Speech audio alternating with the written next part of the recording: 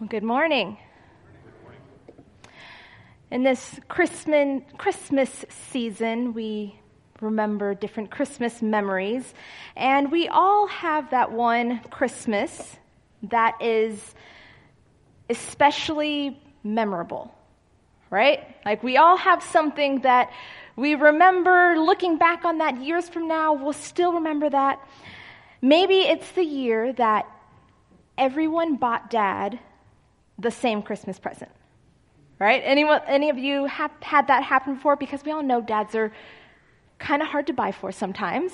Or maybe it's the year that Grandma burnt all of the Christmas cookies. And no one had any Christmas cookies because Grandma burnt them all. Maybe it's the year that the dog chewed up all the presents under the tree, or the cat got to the ornaments, knocked the whole tree down. We all have some sort of Christmas that's memorable. For my family, we have several of those memorable Christmases. One of them is, remember the year Dad was in Kuwait. My dad was in the Army, and so one year he was deployed over Christmas.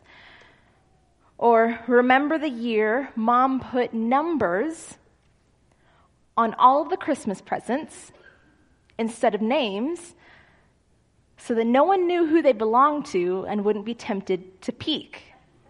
My mom was very creative. But my favorite of all time is remember the year we walked downstairs on Christmas morning and there were no Santa presents. Now, you guys know what a Santa present is, right? If you don't, in my family, the Santa present is the one present that you really, really wanted. It's the one present that like you've been wanting all year. It's the one thing, if you hope to see anything under the tree, it's a Santa present that you asked for. And I remember, for me, in third grade, my Santa present, I distinctly remember it to this day. It was a porcelain doll, but it wasn't just any porcelain doll. See, this was a porcelain doll that had blue eyes and a matching blue dress and perfect ringlet curls the same color as my hair. And I remember seeing that doll in the store, and I wanted it so bad because I thought she would be the perfect addition to my collection. And that was the doll, that was the thing I wanted for Christmas. That was going to be my Santa present. But on this particular year, third grade Jessica walked downstairs, and there were no Santa presents. There were stockings. There were other presents under the tree, but I knew none of those were my doll with the blue eyes and the matching dress and the perfect ringlet curls. And I remember walking downstairs, and I started getting a little antsy, and I was like, where's my Santa present? I want that doll. And I start getting a little bit nervous. And then my heart starts beating faster. My palms are getting a little bit sweaty because this is a third grader we're talking about. Santa presents are a serious business. And so what's a third grader to do but start looking around? And so that's what I did. I start looking around the house. I start looking under the computer desk. I even get my brother and my sister in on it. And I say, hey, we've got to find Santa presents. You want your Santa present too? I know you do. Let's start looking. So we start looking everywhere. We look outside, look way in the back behind the tree. We cannot find them anywhere. Finally, I think to look in the hall closet.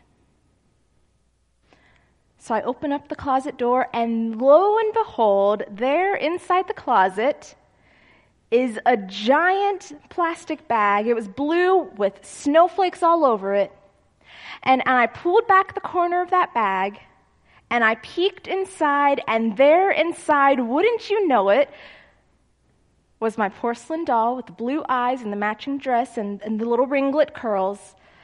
And I was so proud. I mean, I was feeling like Nancy Drew. Nobody has to worry now. I saved Christmas. I solved the Christmas catastrophe. Until my mom saw me peeking in the closet. And she yelled, "Don't you dare look in that closet. You close that door." And I slammed that door so fast I could probably knock the tree down with the breeze that came from the closet. And I ran over to the living room and I just kind of poked at the little presents under the tree and stuff in the top of my stocking. And I felt all sheepish and I couldn't quite understand why Mom was so upset. What I didn't know, though, was that in the little tippy toe of our stockings that year, my mom had spent probably hours putting together little clues, little puzzles that would lead to another little clue and another one and lead us around the house, kind of sleuthing around. And she knew that we as kids would love that. And they would eventually lead, lo and behold, to that hall closet where you'd find this plastic bag covered in snowflakes with my perfect little beautiful porcelain doll sitting inside. And of course we go on to find those clues and search around the house, and I'm left feeling as a third grader like I single-handedly ruined Christmas. This Advent season, we've been talking about the Grinches that steal Christmas. Those things that can sneak in to our lives and steal our hope and our peace, our love, our joy. And I can't think of a more prevalent thief during this Christmas season in our culture today than that of anxiety. Anxiety, by definition, is a feeling of worry, nervousness, or unease, typically about a coming event or something with an uncertain outcome.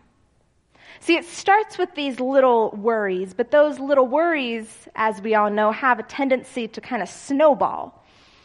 Like you see in cartoons, a snowball rolling down the hill, and next thing you know, you've got like an abominable snowman snowball. And while I wouldn't describe myself back then as an anxious child, I think back on that story and I realize I was anxious. I was anxious about that situation because it wasn't what I expected and I wasn't in control. And that's what anxiety does. It sends us reeling and searching for something, really anything, to put us at peace. Because peace is kind of the polar opposite of anxiety. Some people might describe our world today as being one of the most anxious times of being alive. We've got the most anxious generation alive. It doesn't seem to be getting any better. If anything, it's getting worse. And there's a lot of reasons that people point to about why we're so anxious. Some people point to just kind of the daily life hassles and problems that everyone has, and there's just more of them. Other people say, well, technology is replacing our personal face-to-face connections, and that causes anxiousness. Other people, again, point to technology and say our instant access to information can draw up the problems of the world in an instant, right at our fingertips. Other people just kind of look at, generally speaking, our nation has a hard time being at peace. Like, since the birth of our nation, we've had like 20 years of peace. It's not even a full generation. And the list just goes on and on about why are we so anxious. But not only does that list go on, unfortunately, anxiety knows no age. Anxiety knows no age. From children to adults, anxiety is on the rise. And as someone who, as a youth pastor here, works with teens, anxiety is rampant with teens. In a study I read by the Fuller Youth Institute looking at anxiety specifically in teenage girls, it said over 1/3 of girls today say they struggle with anxiety. And then in another article that was written just last year, it said 1 in 20 of all young people show symptoms of anxiety. And guys, that's just the teenagers. See, and the problem with that is that anxious teens, if they don't learn to deal with their anxiety, grow into anxious adults, and then anxious adults raise up anxious children, and anxious children turn into anxious teens, and it's just this vicious cycle of anxiety. And in the words of the wise old man, Willy Wonka, and they're certainly not showing any signs that they are slowing. Now, with this rise in anxiety, you would expect that there are more resources out there about how to deal with this anxiety, right? And if you Google on the internet, you'll find just that.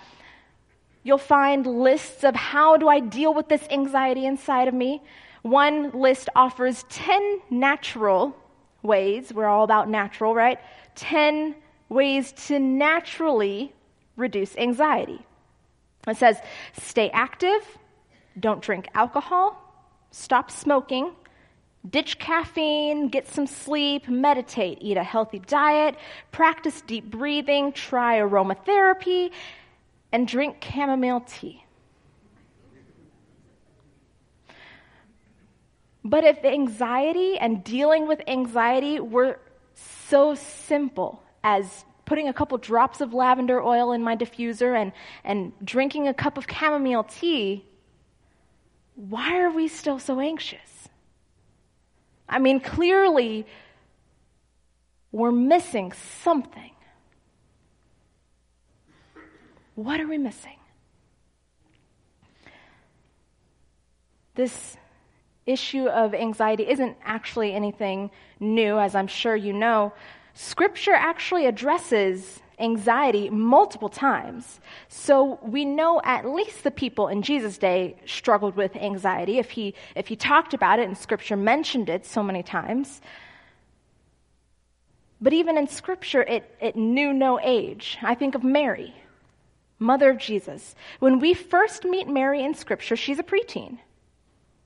12, 13, maybe 14. She isn't married. And she's being told that she's going to have a baby, even though it's physically impossible, as we'll see. She has every reason to be anxious.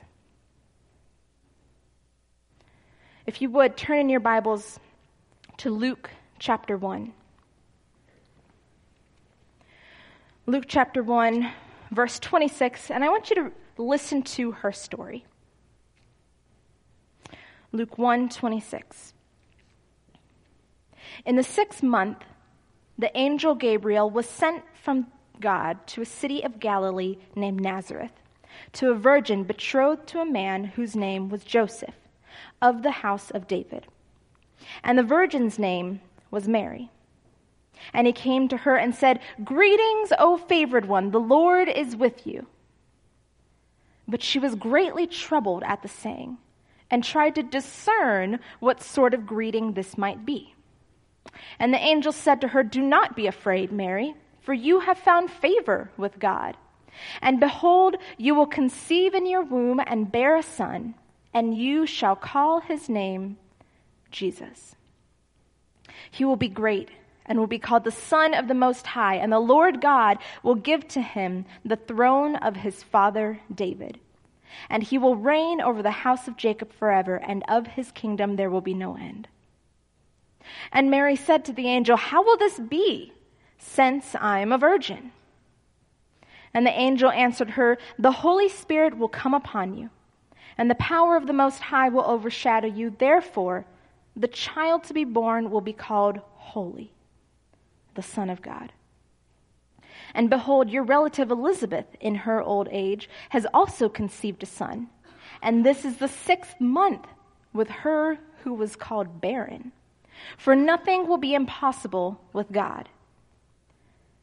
And Mary said, Behold, I am the servant of the Lord. Let it be to me according to your word. And the angel departed from her. Now, I know that many of us have heard this passage every year since we were maybe 2. And even if you haven't, you've probably heard it summarized or told in some way, shape, or form. But I want you to step back with me and try to see this passage with some fresh eyes. Here we have a young girl, like I said earlier, 12, 13, maybe 14 at the most, who at this point, according to Palestinian tradition, is living with her parents.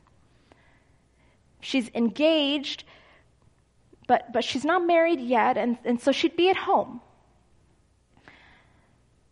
She's never known a man intimately, and according to the angel, she has found favor with God. So we can deduce that she is a good Jewish girl. She's righteous. We see no mention in this passage of anyone else being around. So she's at home alone. And out of nowhere, an angel appears to her and sends this greeting. Now I want you to think about this. We've all been home alone. And you know when you're home alone and you hear a noise, and you know you're alone. Maybe it's a floorboard creaking or a bump in the night. And when you're home alone, that's a scary thing. But then you realize, okay, it was something outside. It was the cat. Cat, don't you dare do that again. You scared me. And then you calm down. But imagine being home alone,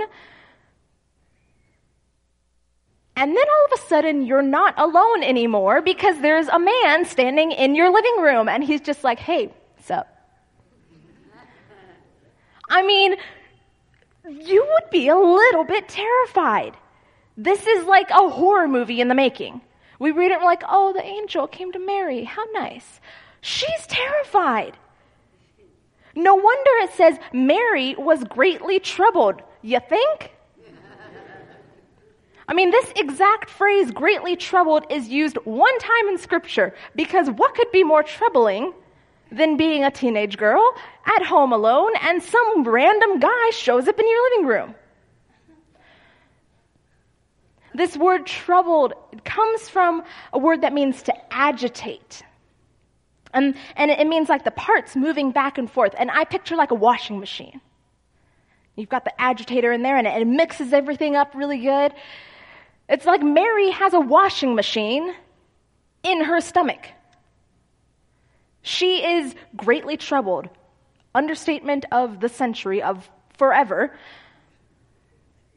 And her first reaction is she's emotional. She's got an emotional response. That's what it means to be troubled. She's got inward turmoil, this pure emotional panic, this washing machine in her stomach. But then it says she tried to discern what kind of greeting this might be. Now, mind you, at this point, she still doesn't know what the angel's saying. She hasn't heard the message. All she knows is there's an angel standing in her house. But she's discerning. She's trying to anticipate, logically think through what he's going to say, even though it's an uncertain outcome.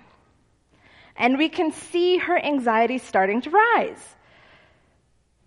But after her emotional response, her inward washing machine, she tries to logically reason with what's going on.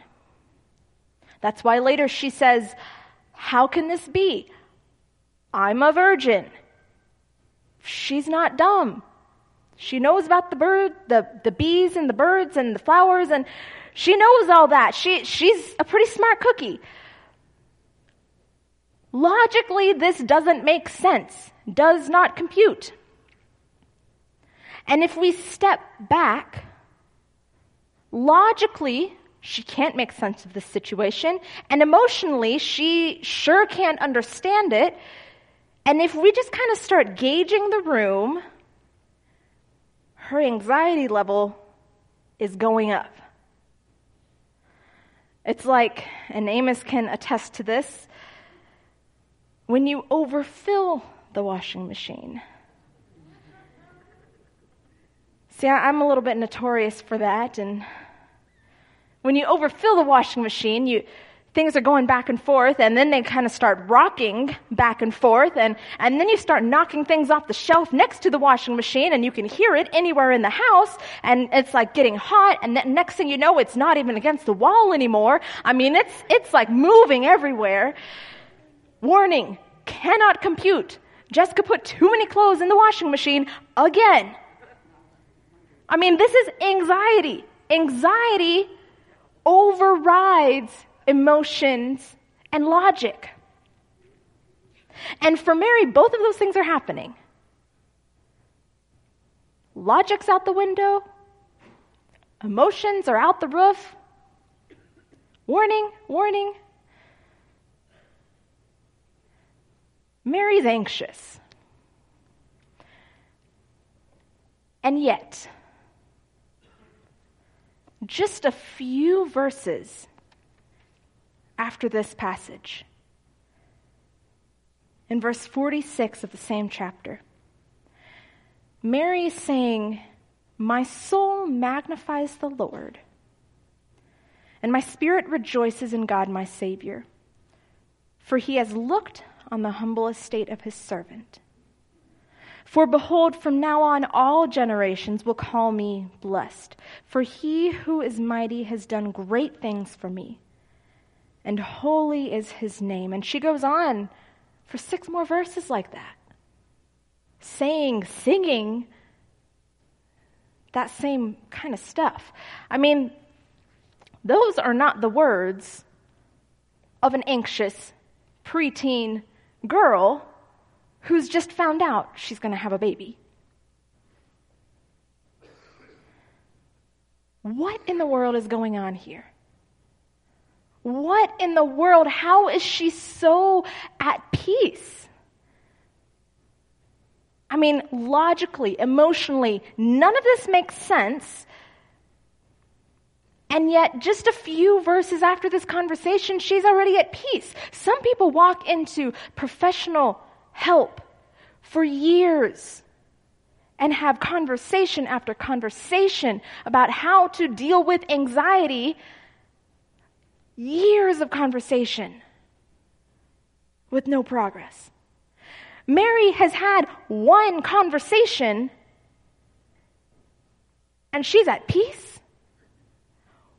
What on earth is going on here? What is her secret? How did she find peace in a single conversation? I want you to look back at verse 38, at how she responded to this whole conversation with the angel. Verse 38, "And Mary said, 'Behold, I am the servant of the Lord. Let it be to me according to your word.'" I'm the servant of the Lord. Let it be to me according to your word. That's the secret.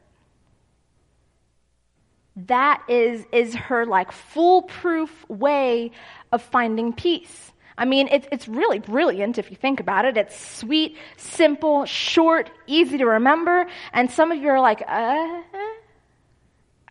don't see it. What are you talking about, Jessica? Because I don't really see a solution to peace. It doesn't even say the word peace in there. Oh, but this has everything to do with peace. See, by the end of this conversation, Mary had found peace because she had chosen to allow God to be who he already is, Lord. Mary found peace because she had already chosen to allow God to be Lord. One of the most commonly thought of passages when we think of this topic of peace and anxiety is in the book of Philippians, and actually we heard part of it this morning with the candle reading. In Philippians 4:4-7, it says, "Rejoice in the Lord always. Again, I will say rejoice.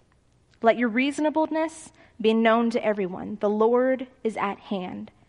Do not be anxious about anything, but in everything, by prayer and supplication with thanksgiving, let your requests be made known to God. And the peace of God, which surpasses all understanding, will guard your hearts and your minds in Christ Jesus."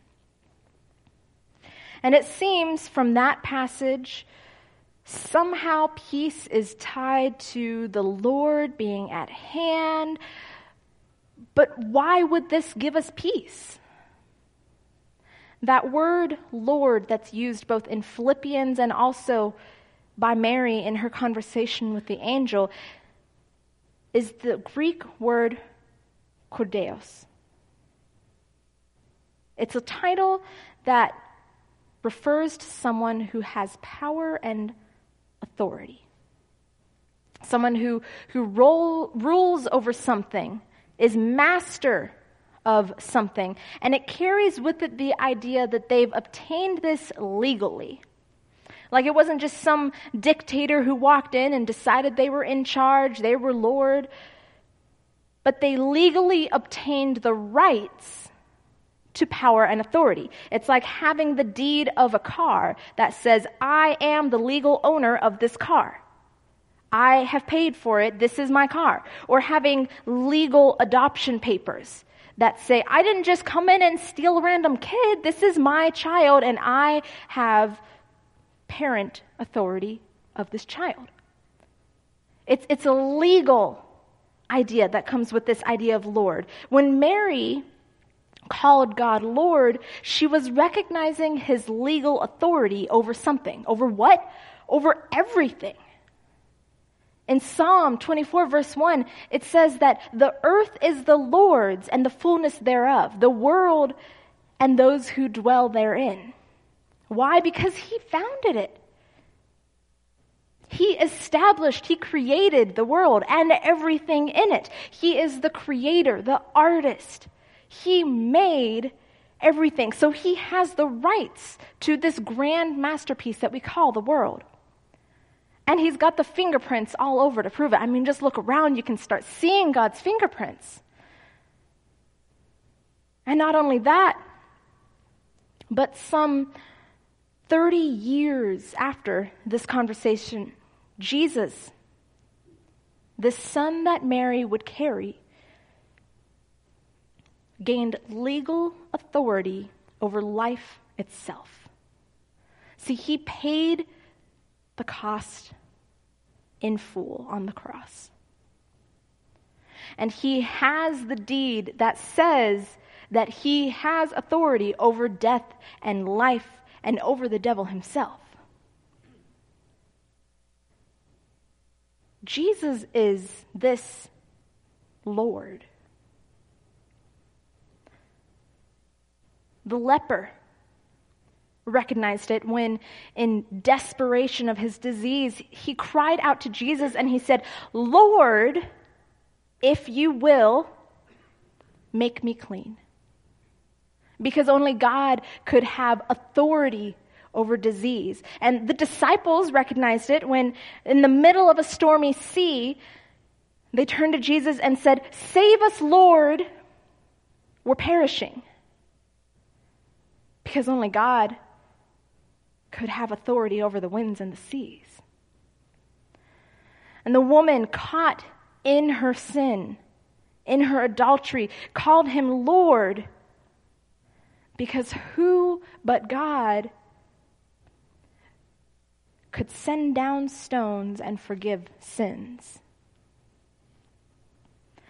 Thomas, the disciple, upon seeing the risen Christ, cried out, "My Lord and my God." Because who but God could have authority over death? And on the final day when Satan is vanquished and this earth is no more, who will reign but the Lord as light and as temple for all eternity? Because who could have power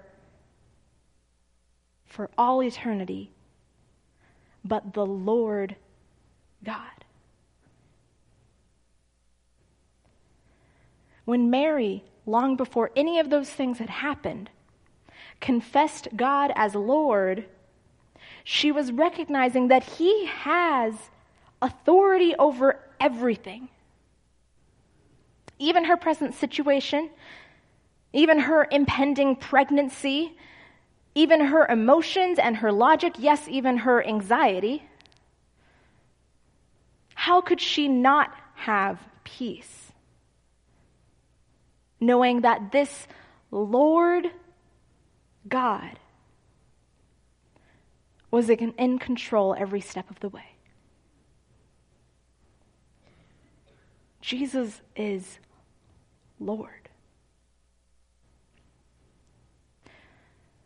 Some of you may have heard the story behind a well-known hymn called "It Is Well." It was written by a guy named Horatio Spafford in 1873.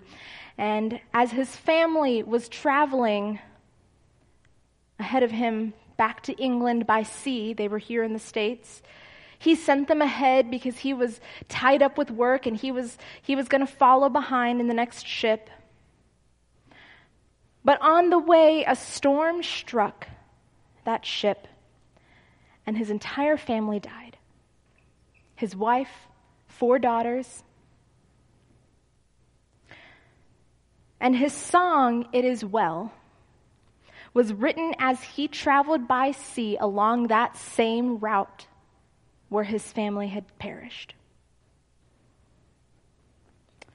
And as he was traveling, he penned the words, "When peace like a river attendeth my way, when sorrows like sea billows roll, whatever my lot, thou hast taught me to say, it is well with my soul." But a few months ago, I read another part of that story that I found equally intriguing, and I actually told this story with our youth group. Some of the teens might remember part of it. And it's about Annie Spafford, who was one of his daughters who perished on that ship. See, according to some of the survivors on the shipwreck, in the last moments of Annie's life, she was heard proclaiming, "Don't be afraid. The sea is his and he made it." Wow. Don't be afraid. The sea is his and he made it. See, I don't think Annie was anxious when she died in the middle of the ocean. I think she was at peace because she knew who held that ocean. And it was the same faith in Jesus that led her father to be able to pen the words of "It is well." So I have to ask you today, is Jesus Lord of your life? Because when Jesus is Lord, we can have peace. Is Jesus Lord of your life? And I'm not asking, have you made a decision to follow him? Are you a Christian? Because listen to me here, you can be a Christian, but that doesn't mean you're letting Jesus be Lord of your life. I'm asking, is Jesus Lord of your life?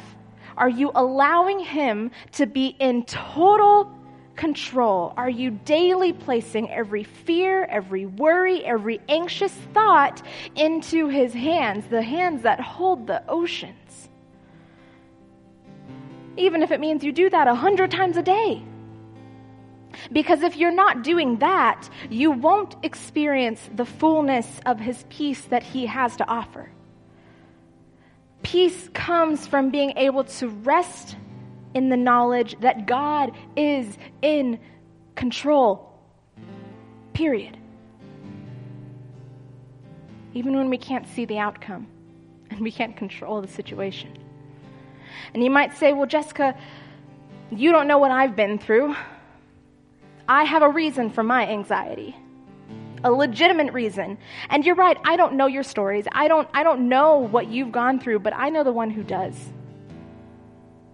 And I know that he's in control. He is Lord, and he brings peace. Or you might say, well, Jessica, I can't control my anxiety. I've tried, and I can't. How dare you say I have any control over this? But I'm not asking you to control it.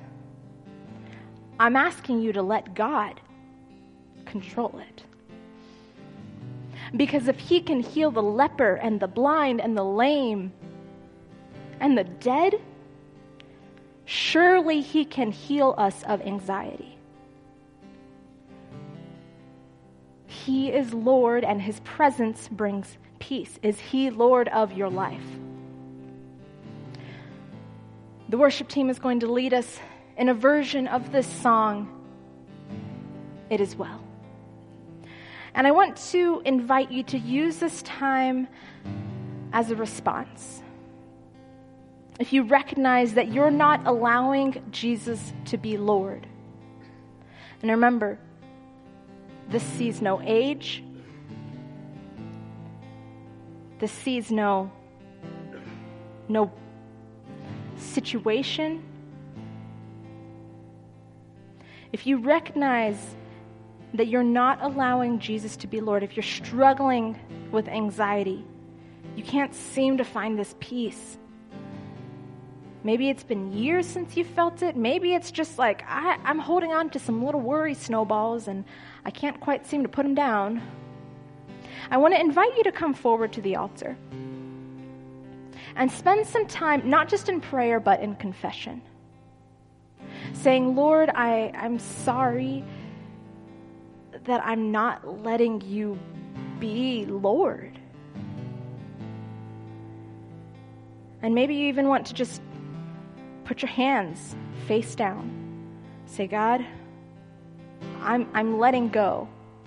I might do this 5 more times in the next hour. But I need you to be Lord and not me. So as they're playing this song, if you want to spend time at your seats or if you want to come up to the altar, use this time as prayer and confession and declaring that he is Lord. Would you join us?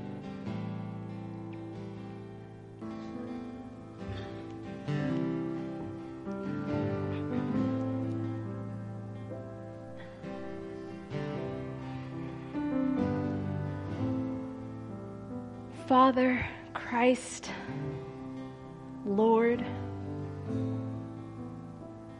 you are Lord. Let our hearts so fully embrace that truth that we can let go and we can let you be who you already are. The Lord God who is in control, who holds the oceans, and the waves and the winds, and the earth, and even my little problems and my big problems too. Father God, you are Lord. Beyond our logical reasoning and our emotional responses, help us to fully know that, because we fully know you. Thank you that you are Lord and I'm not. We love you and we praise you because you are Lord. That's in your name we pray. Amen. Now, as a benediction, I want to read a passage from 2 Thessalonians chapter 3, verse 16. Now may the Lord of peace himself give you peace at all times and in every way. The Lord be with you all. You are sent out.